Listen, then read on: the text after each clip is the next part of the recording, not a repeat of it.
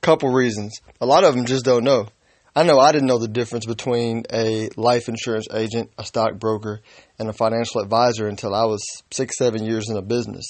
And once I did, I switched over to become a financial advisor only, and went that route. But a lot of folks just don't know for a while. And then the ones that do find out the difference, it's just a lot easier to sell insurance products if you're holding yourself out as a financial advisor, right? Because most clients don't want to deal with a sales professional, somebody who gets paid different amounts to sell them different products. They want somebody who's going to give them objective advice.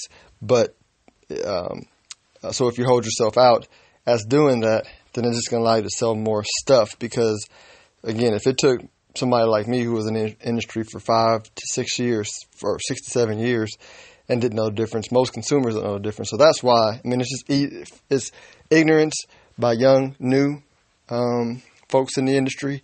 And then it's just easier to sell product, life insurance policies, or expensive mutual funds if you hold yourself out as a financial advisor. But, do your education, do your research. There are 2 types of advisors out there. I explain them thoroughly in my book, Retirement Investing 101, as one of the myths.